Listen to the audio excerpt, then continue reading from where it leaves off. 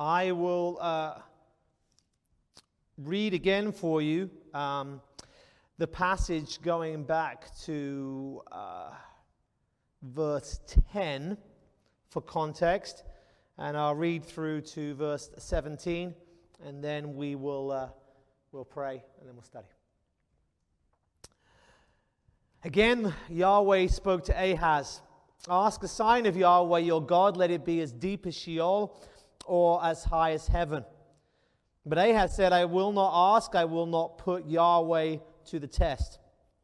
And he said, Hear then, O house of David, is it too little for you to weary men, that you weary my God also? Therefore, the Lord himself will give you a sign. Behold, the virgin shall conceive and bear a son, and shall call his name Emmanuel. He shall eat curds and honey when he knows. He shall eat curds and honey when he knows how to refuse the evil and choose the good. For before the boy knows how to refuse evil and choose the good, the land whose two kings you dread will be deserted. Yahweh will bring upon you and upon your people and upon your father's house such days as have not come since the day that Ephraim departed from Judah, the king of Assyria. Let's pray. Father, we pray that as we study your word tonight, Lord, that you would enable us to understand, that you would speak clearly to us, Lord. Illuminate your word by your Holy Spirit, we pray. Lord, may I teach the text, the whole text, and nothing but the text. And may you be glorified through the teaching of your word tonight, we pray. Amen. Amen. Okay, so context, story so far. We have in Isaiah 7 this story of Ahaz. The historical context is important. As I repeat it each week, I'll get briefer and briefer, I imagine. But we have the divided kingdom, Judah in the south, Israel in the north. Israel in the north was being threatened by Assyria. And so Israel, to seek to defend itself, wants to put together an alliance. The alliance would be Syria, not Assyria. That's the big superpower to the north. But Syria will join with Israel. But that's still not enough. So they need to have somebody else. And they want Judah to join them. Judah is the southern kingdom where Jerusalem is. And the king there is Ahaz. And Ahaz is not playing ball. He does not want to have an alliance. It's not because he's godly. We're seeing very clearly he isn't. He is somebody who brought back worship in the high places, brought back worship of the golden calf, brought back worship of Baal, and instituted worship of Molech, which, as many of you know, involved child sacrifice. This was not a good guy.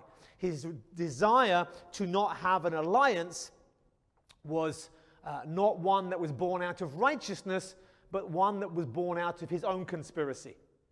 He wants to, rather than make an alliance with the two small nations to protect them against the one big nation, he's going to go straight round the other side and make an alliance with the big nation.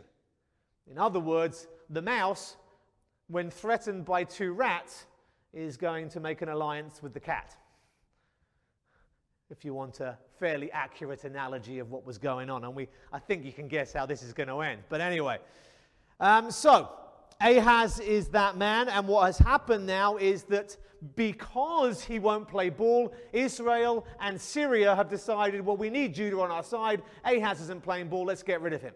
Let's go in, take out Ahaz. We don't want to just let his son or some relative take power, because you know what happens then. Often they're cross because you've killed their dad, and they don't want to play ball either. So we will just get rid of that dynasty.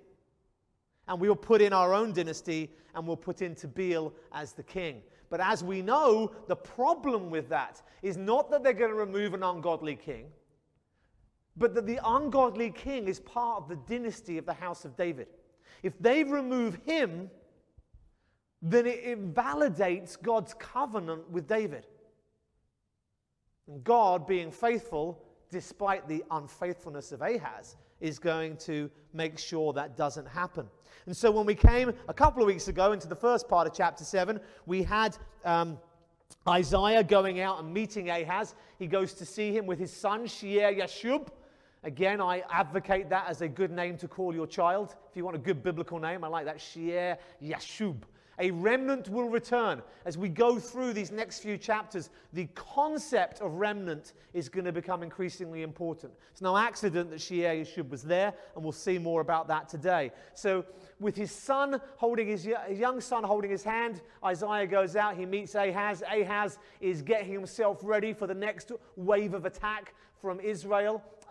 They've come right down to the edge of Jerusalem, and it looks like the end is nigh for Ahaz.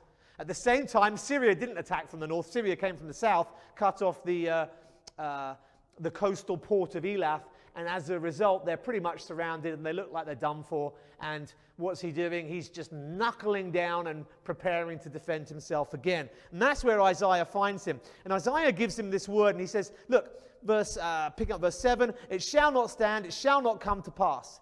He tells him that the head of Syria is Damascus, the head of Damascus is Rezin, and the head of Ephraim is Samaria, the head of Samaria is the son of Remaliah. These two kings are who they are. This is their position, and the implication is that this is as far as they will get in their career path, as it were. They're not going to go any further. Nothing more will come of them. They won't be conquerors of Judah. They won't resist against Assyria. This is as far as they'll get. And we saw in the middle there a couple of weeks ago that the 65 years of Ephraim being a people came to fruition as prophesied. And the important thing in those first section is the last half of verse 9. If you are not firm in faith, you will not be firm at all. In other words, and he is a play on words here between the word for establish, be firm, and the word for faith, believe. They sound very similar in Hebrew. So that's kind of why the English translations tend to try and do a similar play on words. The idea is, if you are faithful, you're going to be established. Now, these kings, they're not going to have any success against Judah. It's not happening. But you personally, you better watch your back, pal. You need to be faithful. You need to be a man of faith for you to be established. They're not being established. They're not going to accomplish their goals. But that doesn't mean that you're going to be okay. Then what we saw last time as we came into chapter 7 and verse 10 was that Yahweh speaks to Ahaz, presumably again through Isaiah, and he tells him to ask for a sign. And as we saw last time, this sign could be anything. Ahaz responds by quoting Deuteronomy 6, saying, I shall not put the Lord to the test. He does what many religious people do.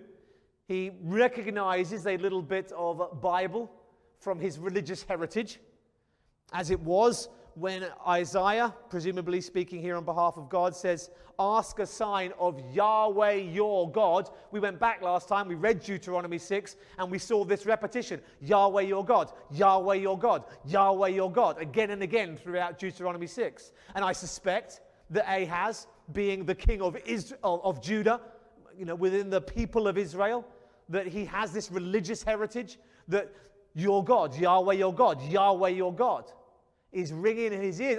Deuteronomy 6. I remember a bit of Deuteronomy 6. Just like some people raised as Christians who don't walk with the Lord, who aren't saved, might know John 3:16. They might know that the Bible tells you to judge not lest you be judged. That's one of the other favorite verses.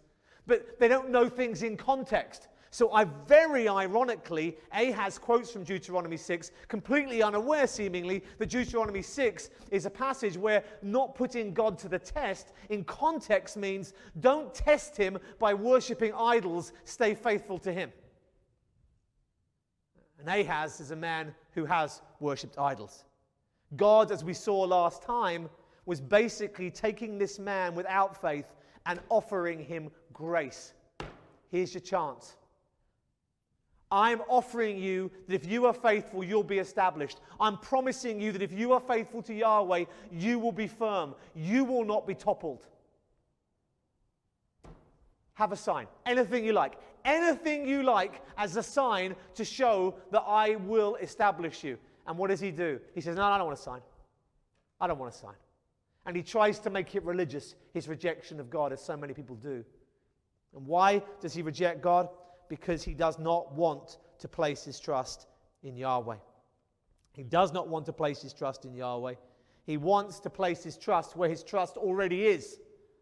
His trust is in Assyria, the conspiracy that he has planned.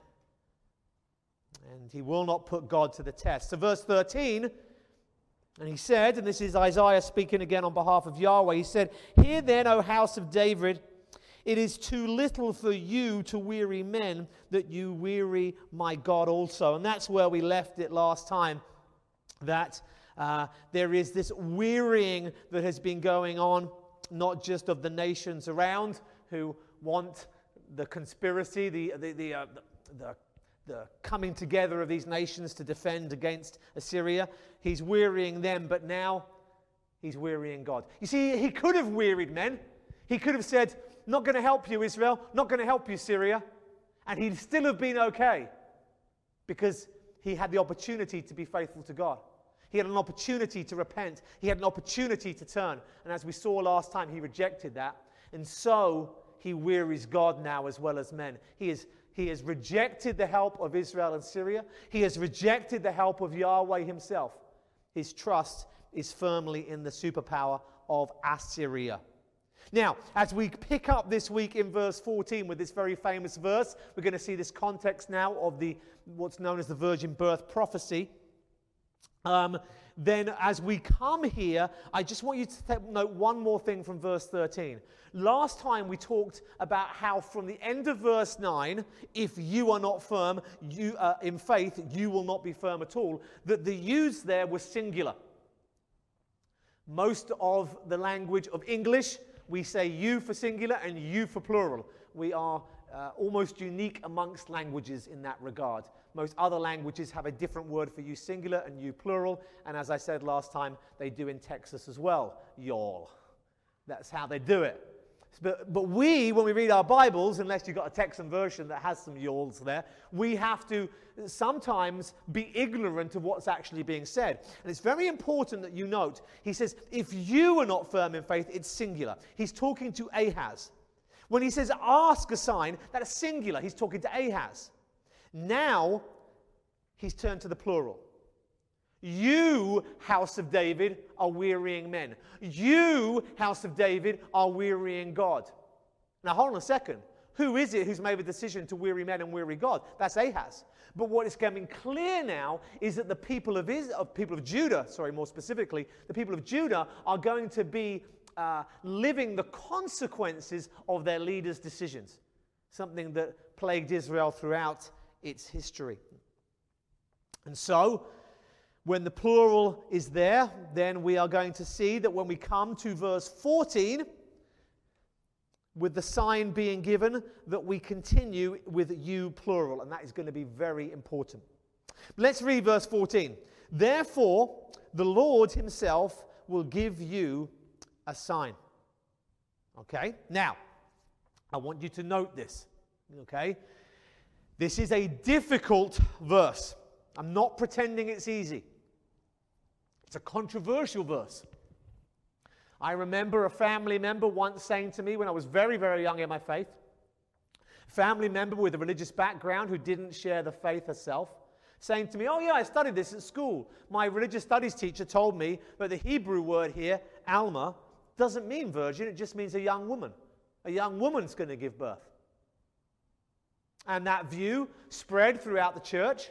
It spread from liberalism and it continued to spread through the church to the point where mainstream churches, sort of starting in the 1700s, becoming widespread in the 1800s and becoming epidemic almost in the 1900s, began to reject the doctrine of the virgin birth. And the anchor of all of this thinking was that it was never prophesied in the first place. Alma means young woman. It doesn't mean virgin. He's not saying virgin here. So that's the contemporary problem that we face as we look at this. So I want to unpack that, but let's look at the text as we do and see what happens. Therefore, because you've wearied God, because you've wearied men, therefore, because you've rejected the sign, therefore, because you've rejected my offer of repentance, that offer of grace, If anyone didn't deserve grace, if it was real grace, if it was real mercy for anyone, it's a king who engages in Molech child-killing worship. I mean, it's ridiculous. And yet God in his grace offers him this opportunity, and he's rejected it. Therefore, you didn't want a sign, but I'm giving you one anyway. Here's your sign. Therefore, the Lord himself will give you a sign. Ahaz, I'm offering you, singular, a sign. You don't want it? House of David, I'm now giving you, plural, a sign. You see, when you read it in English, it's almost as if, hey, Ahaz, you didn't want a sign, but I'm giving you one anyway. He's saying, Ahaz, I offered you one personally so that you could be sure that you would be established. But no, you don't want to follow me. You don't want to trust in me. But the house of David, though you may fall, will stand. Because I've given my word, I've given my covenant, and the house of David will produce the son of David, and he will have a reign that will never end. There's no doubt over this. God has assured it. And so therefore, the sign is not for Ahaz. God offered him a lifeline, and he rejected the lifeline. So the sign is a sign to you, plural, y'all, the house of David. So that's the first very important thing for us to note. So the Lord himself is going to give you a sign. And here is the sign. Now, before we talk about the sign, one more thing. What is a sign? The word sign in Hebrew is used in three completely different ways. The word sign is used of the stars. Guide you at night. You know, Genesis chapter 1, when God creates the heavens and the earth, and there he is, and he makes the stars as signs, he says. It's just that they're there. They're markers of seasons and times and locations. It's just a sign in that sense. Very loose term. Other times, as in Exodus chapter 3, when God speaks of a sign for Moses, the sign can just mean some sort of indication, some sort of proof. Sign would mean proof in the loose sense of the word. It's just a proof. But as we know, sometimes signs are miraculous. Right? Now, God is saying here, I'm going to give you a sign so that you know, house of David, that you are never going to be destroyed, that you will never be vanquished, that this plan to destroy the house of David is not going to happen. I'm going to give you a sign. Now, that sign in the circumstances, remember, the army of Israel has come to the very edge of Jerusalem. The southern port below them has been blocked off. They're in dire straits, so to speak. And therefore, this sign isn't going to just be something light. We would be expecting a miraculous sign in this context. So here is the sign. The sign is, behold, the virgin shall conceive and bear a son, and shall call his name Emmanuel. That's the sign. Now, first things first. Does Alma mean young woman? Well, kinda. But it's not that simple. It's not that simple. Before we get to the specifics of the word, though, look at this bigger picture. I want to give you a sign, house of David. Israel is above you in the north. Syria is at you below at the south. You're surrounded. Everything looks hopeless. They're about to take out Ahaz, put in their own king. They're going to destroy the entire house of David, kill all the descendants, and they will get rid of David, the house of David, and they will destroy the prophecy, and everything looks hopeless. And I want to give you a sign. A young woman's going to get pregnant and have a baby. Oh, gee, God, thanks. That's wonderful. Man, I never knew that young women could get pregnant and have babies. What a sign. What an astonishing thing. That's really put my mind at rest. Do you see the problem? It's not much of a sign, is it?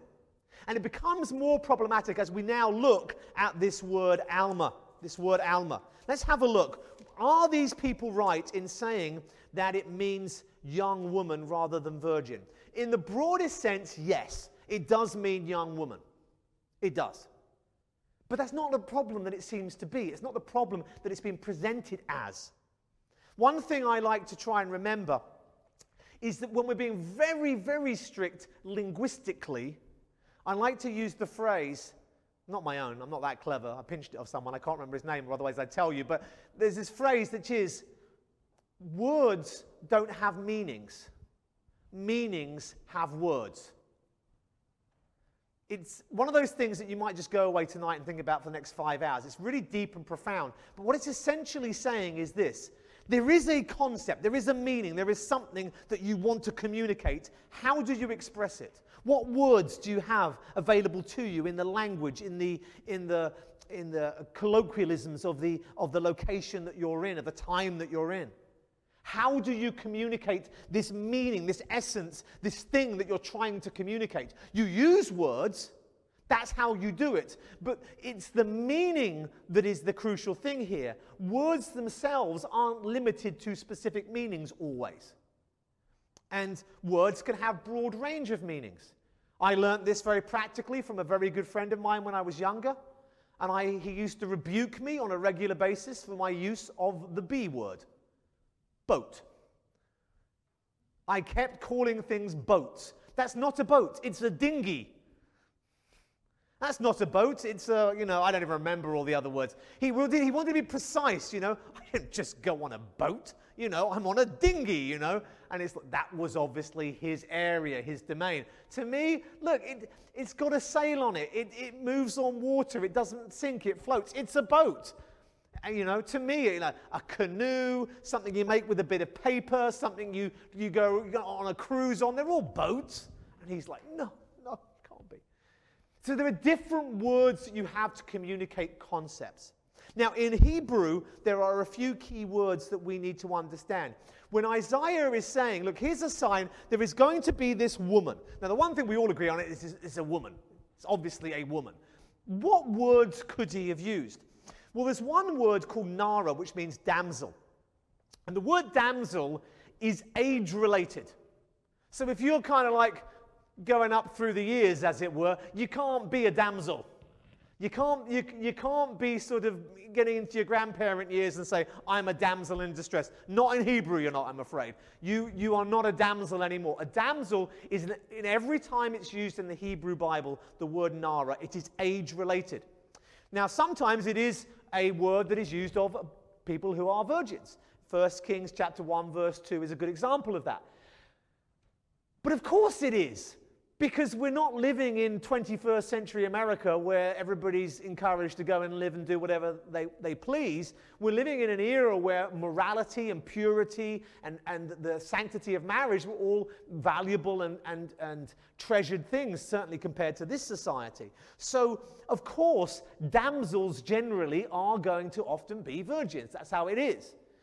But there are examples, such as Ruth 2, verse 6, where the word damsel is used of somebody who's young, who's not a virgin.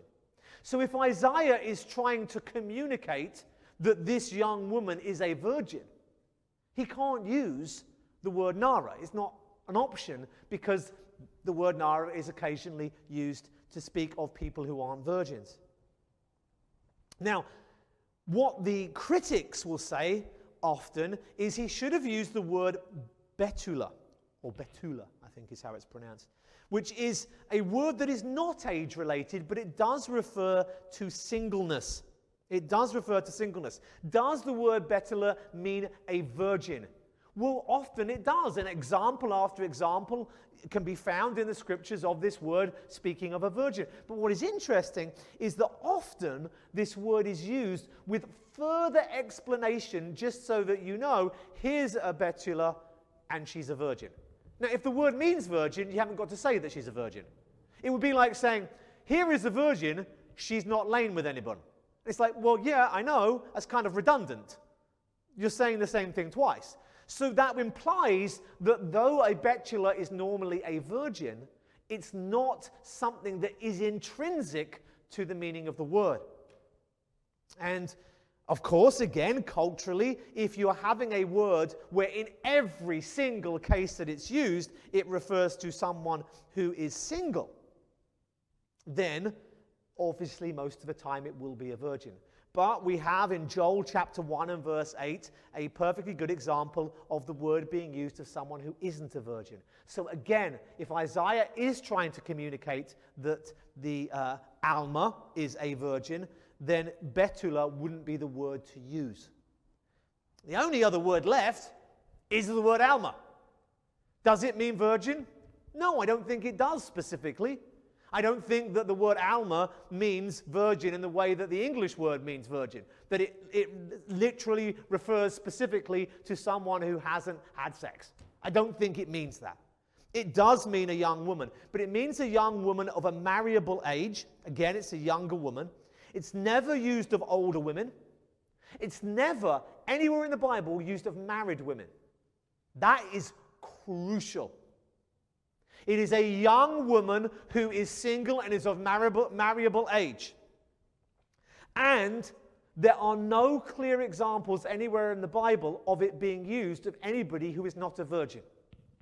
So if Isaiah in the Hebrew language is trying to communicate that this woman is a virgin, he hasn't got the same words that we have to use. He's got Nara, he's got Betula, he's got Alma. What's he going to use? Is he going to use one of the other words where there are examples of it being used to people who aren't virgins? Or is he going to use the one that is never used anywhere in Scripture of a virgin? And most importantly of all, if the word Alma only ever refers to non-married people, that gives us an additional problem.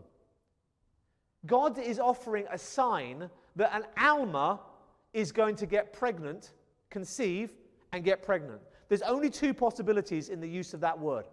One, that a virgin will conceive. That is a miracle, right?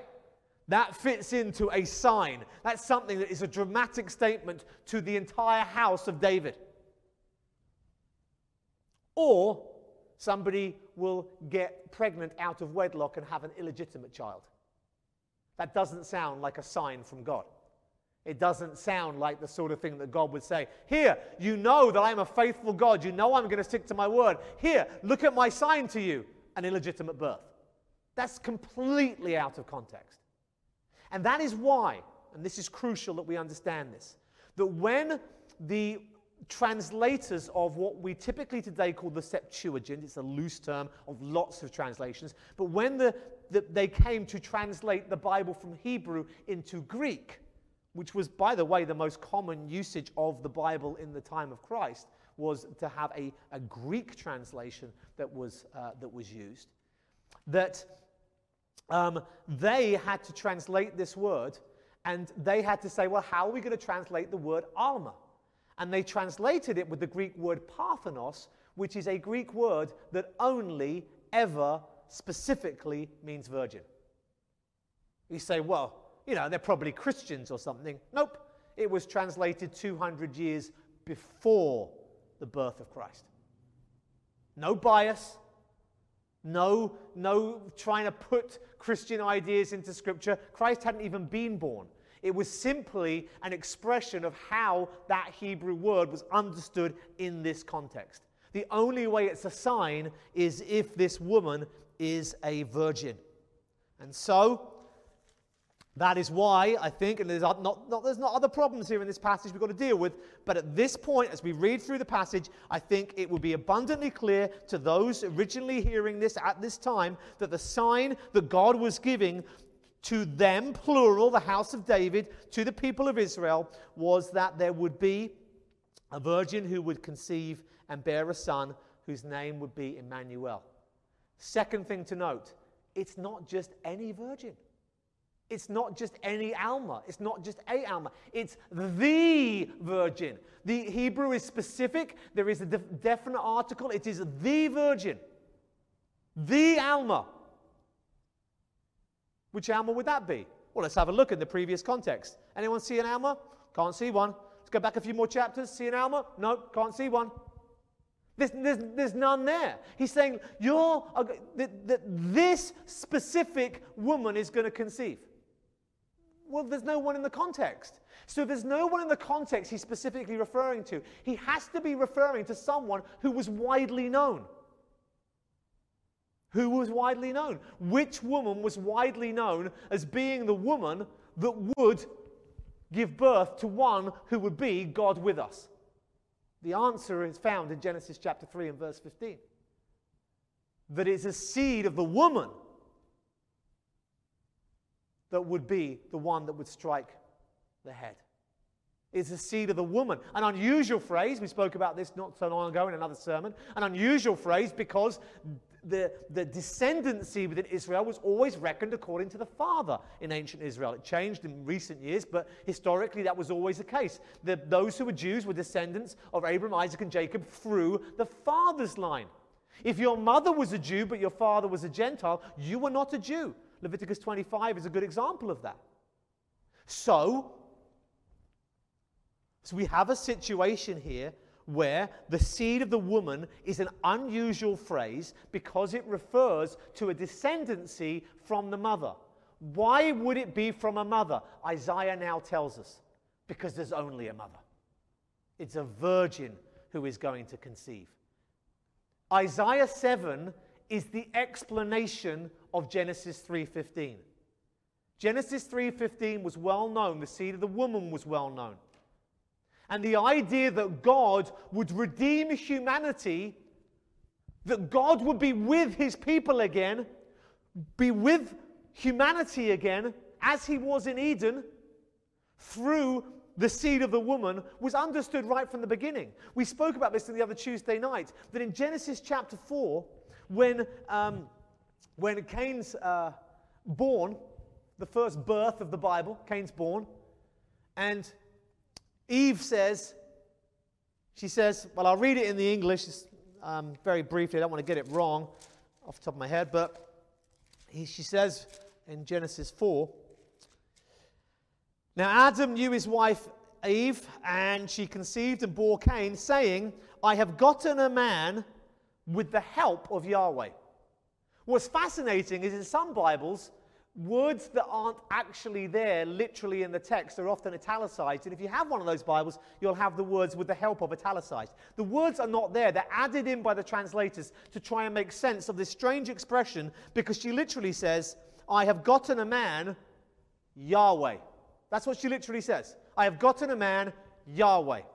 And that same expression is used elsewhere in the Bible, where someone says, a man, Noah. A man, Bob, Jim, whoever, obviously not typical Hebrew names, but you get my point.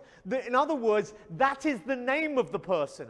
If you take this out of context and you just take this expression, it seems to say, I have gotten a man. Who's the man you've got? Yahweh.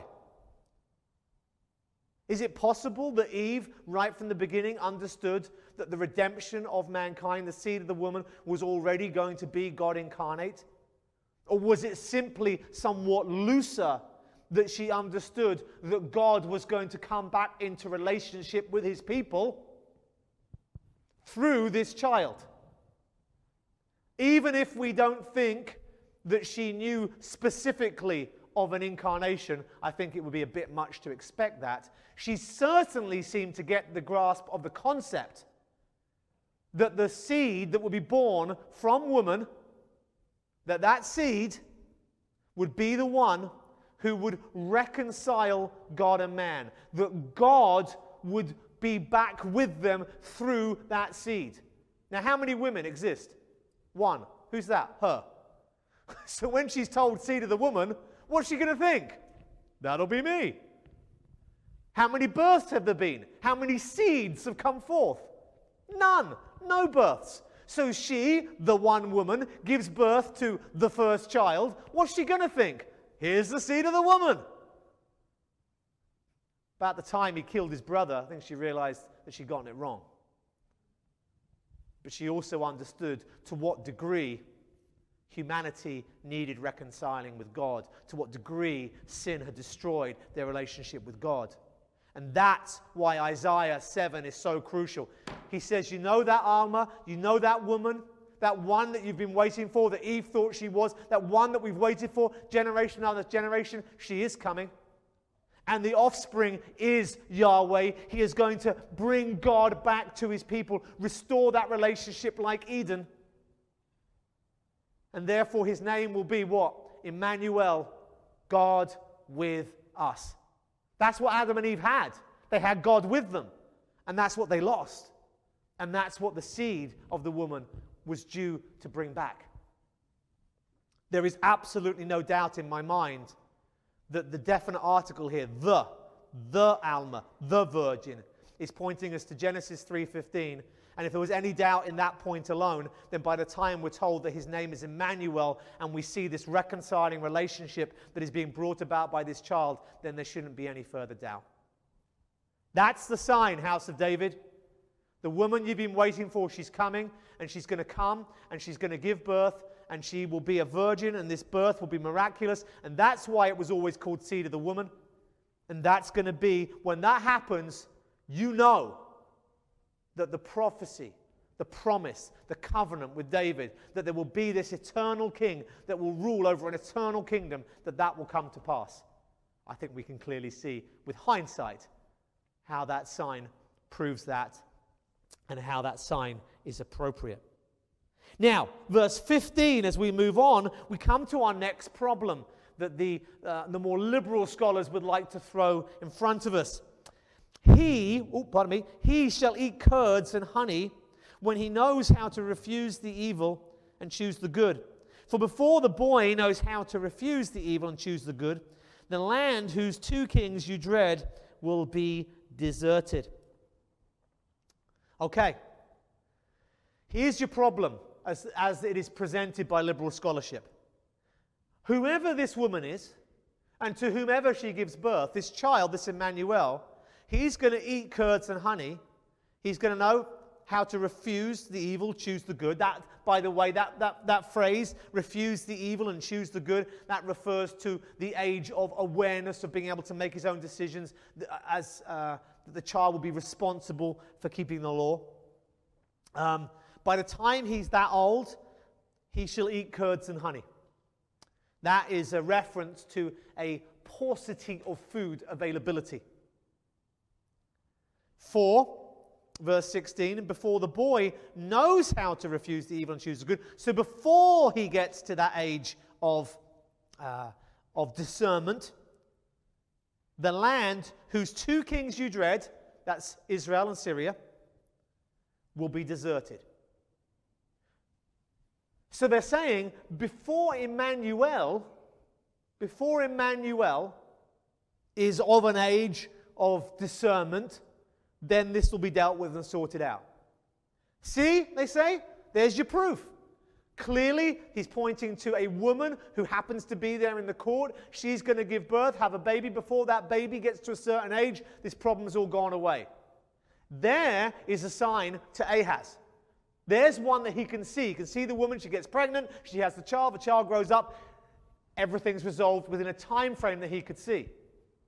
Because they say, how does a prophecy that doesn't get fulfilled for 700 years help put Ahaz's mind at rest? Which is a fair point. But the answer is simply this. This isn't a sign to Ahaz. He was offered a sign, he didn't take it. This is a sign to the house of David. Is the house of David still around in 700 years? You betcha. Is the house of David still worried that it's going to exist? You betcha. Is the house of David still needing assurance that the covenant that God made with them is not going to come to an end? You betcha. So the sign is still there to the house of David. That's point number 1. Point number 2, where's this woman that's supposedly there for them to point at? It's all hypothetical. It's not there. But when he says, the boy, is there a boy there? Oh, yeah, of course, Emmanuel. He's just there. No. There may well be a son called Emmanuel, but when he's given birth, he's a baby, right? And this is a boy. It's a word that refers to an older age group. Are there any boys there? Well, hold on a minute. Who did Isaiah come with? When God says, go speak to Ahaz, he told him not to go alone. He told him to go with someone. Who did he go with? He went with his son, Shear-Yashub. See, they don't even have to wait for someone to get pregnant and then give birth, and then for that child to grow up. The sign's going to come even quicker. This young kid has come with Isaiah, and this young kid, before even he who's already walking and talking and coming along, before he gets to the age of discernment, this whole thing is going to be resolved. That's the boy being referenced in the text. There's no problem here. The prophecy is as clear as it was understood by the translators of the Septuagint, as it was understood by people in most of church history, that Isaiah has said to Ahaz, you can have a sign. Ahaz, I don't want a sign. Fine, you don't get a sign. House of David, you get a sign. Here's your sign. The sign that the house of David is going to be safe, that the prophecy is going to, the covenant, rather, of David will come to pass and be fulfilled. Here it is. Here's your sign. There's going to be a virgin. She's going to conceive. She's going to give birth. That's a miracle, right? She's going to give birth to a baby. That baby is Emmanuel, God with us. He is a fulfillment of Genesis 3:15. He is the one that's going to reconcile God and man. And he is the fulfillment of the Davidic covenant. Therefore, house of David, when you see this son of David, you can be sure that God is still keeping your covenant with you. That's the prophecy. And then, separate to that, he's saying, this kid here, this Shear Yashub, he is going to end up in a state of poverty. Things won't be great. There's hardship. You've been attacked. Curds and honey. He's going to eat curds and honey when he knows how to refuse the evil and choose the good. So when he gets to the age of discernment, things aren't going to be great. They're not going to be good. He's not going to be having sort of, milk and honey and enjoying the fat of the land. He's going to be having curds and honey. That's an important distinction. He's not having as much option food-wise. Before, this is the explanation of verse 15, before he gets to the age of discernment, the land whose two kings you dread will be deserted. So he's not going to be in another land. He's going to be in the land, and the other kings, they're going to be deserted. They're going to be gone. Why is that going to happen? Now, this isn't, by the way, this is not a prophecy, a sign of assurance to Ahaz. He does not get a sign of assurance. He was offered one, he rejected it. Okay? But I want you to note that when we come to verse 16, the two kings you dread, we are back to a singular you. This is not so much a promise to Ahaz as a threat. This is him reaping the rewards of his rejection of grace. The Lord, Yahweh, verse 17, will bring upon you, singular, and upon your people and upon your father's house, such days have not come about since the day that Ephraim departed from Judah. Oh, you thought it was going to be okay, did you? You thought that because these two rats that you were worried about, that they were dealt with, that they're deserted, that they're gone, that everything's okay? I got news for you, buddy. Though they will no longer be a threat, you're coming up to a time that's going to be absolutely horrific. And this boy here, you see him? He's not got long to go till the age of discernment, right? By the time that happens, you're going to see desolation like you've never seen. You're going to see desolation that has not come upon the land since the kingdoms were split and divided. And how's that going to come about? Look at the last few words of this verse. The king of Assyria. Boom. You trusted in the cat rather than trusting in Yahweh. You were worried about the rats, so you trusted in the cat. And the cat is going to gobble up both the rats and the mouse. There will be devastation upon you. The house of David, you're okay. But you, Ahaz, and your family, and your descendants, you're not good. You're not good at all. And so there was this promise that was offered, this sign that was offered. Hey, Ahaz, I'm going to give you a sign. I'm going to give you a sign that you, this God-hating, God-rejecting, idol-worshipping, wicked, wicked king, I'm going to give you a sign that you're going to be okay. All you've got to do is place your trust in me. He said, no, I'm all right. I got a plan. I'm trusting in Assyria. And God says, fine. You don't want a sign? You're not getting a sign. But the house of David is not going down because of you, because I've got to deal with the house of David. And they're going to get a sign, and this is their sign. But as for you, you're going to get eaten by the cat. You're going to get taken down by the one that you trusted in. You placed your faith in a nation that is going to destroy you. And how will that come to pass? Well, that is where we pick up in verse 18. And next week we'll complete chapter 7 and we'll look at verses 18 through 25. And we will see a description of the destruction that will come upon Ahaz because of his rejection of God's grace. We got there. What did we learn from tonight then, folks? We learned that we trust the Word of God, that there is a virgin birth prophecy, and that the suggestion that there isn't one is unfair and invalid. That there is a promise to the house of David that when Christ was born, when he was conceived by a virgin, when he was given birth, when the incarnation happened, that there he was, Son of David, the one eternal King.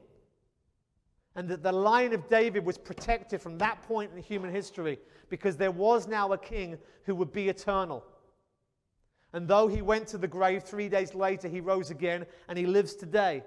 And that's why that king is eternal and the kingdom that he will have is eternal too. And that is a sign to who? It's a sign to the Jewish people who still in their blindness reject him to this day. It's a sign of God's faithfulness to them despite their unfaithfulness to him. But also, I think what we learn from the whole story of Ahaz is this. It's not good to be a rebel. It's not good to rebel against God. And when God offers you an opportunity to repent, an opportunity to turn, you take that opportunity. We've been learning as we've been going through Hebrews in the morning, again and again, even for believers, there are consequences for sin. There are consequences for sin. There are consequences for sin. For the listeners in the book of Hebrews, they're there with the temple still standing, and what's going to happen if they go back and worship in the temple is that they're going to end up being destroyed with that temple in 70 AD and following. Would they lose their salvation? I don't believe that's what the warning passages of Hebrews are suggesting. But I tell you what it is saying. It's saying you are going to die if you compromise. There's always consequences. I hope none of us worship Molech. I hope none of us are leading entire nations into sin. But nonetheless, there are consequences to what we do. And Ahaz is about to reap that. And that's what we'll see next time. But I take great comfort in this, that even the most wicked of men is offered the grace of God. And I am thankful that Emmanuel, God with us, has been offered to us. And that we, if we believe, have received that offer of grace. And the consequences for eternity are removed. He gives us his righteousness. He takes our sin. And God is glorified. Let's pray. Father, we thank you for your word. We thank you for this marvelous passage of Scripture. What a blessing it is. What an encouragement it is. Lord, may we be thankful, Lord, that you could speak 7 centuries before of a miracle, bring it to pass, to show that, as we've been learning through the life of Abraham in Hebrews in the morning, that you are faithful, and that we can trust you. Lord, may we place our trust in you. If a king could have placed his trust in God when the enemies were at the gates, then we can place our trust in you with whatever we face in our life. May we again be found to be people of faith. Amen.